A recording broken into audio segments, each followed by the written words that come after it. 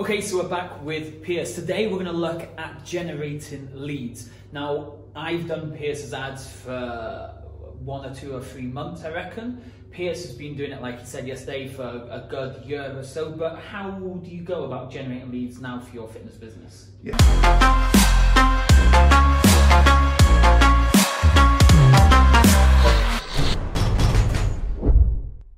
so before starting to work with you and working on the portal, I was obviously running Facebook ads, which, to be honest, I didn't know. I thought I knew a lot about, but I didn't know quite as much as what I realised I needed to know. Yeah. So at the minute, yeah, for us, it's mainly running Facebook ads. Well, it's predominantly running Facebook ads. We get a little bit through organic reach.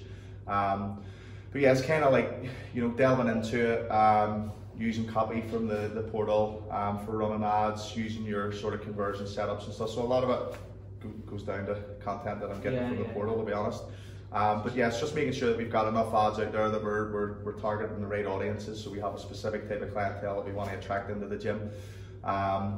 Making sure that our ad copy speaks to them and our images speak to them. So like, I didn't know all this stuff. I thought, before, just whack an ad up. Doesn't matter what the image looks like, doesn't matter what the copy looks like. It's just whatever's up there, it'll just stick.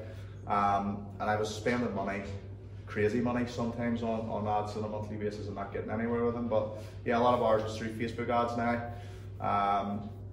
And just learning from you and the portal, different wee tweaks that we can make when they're not working right and stuff. But seem to be going pretty good now. So walk me through your setup then. It's Facebook ad. Yep, so Facebook ad.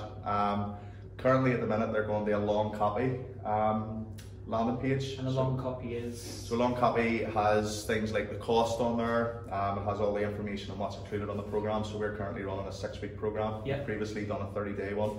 But from speaking to you, we decided and a few other people, we decided to change things up.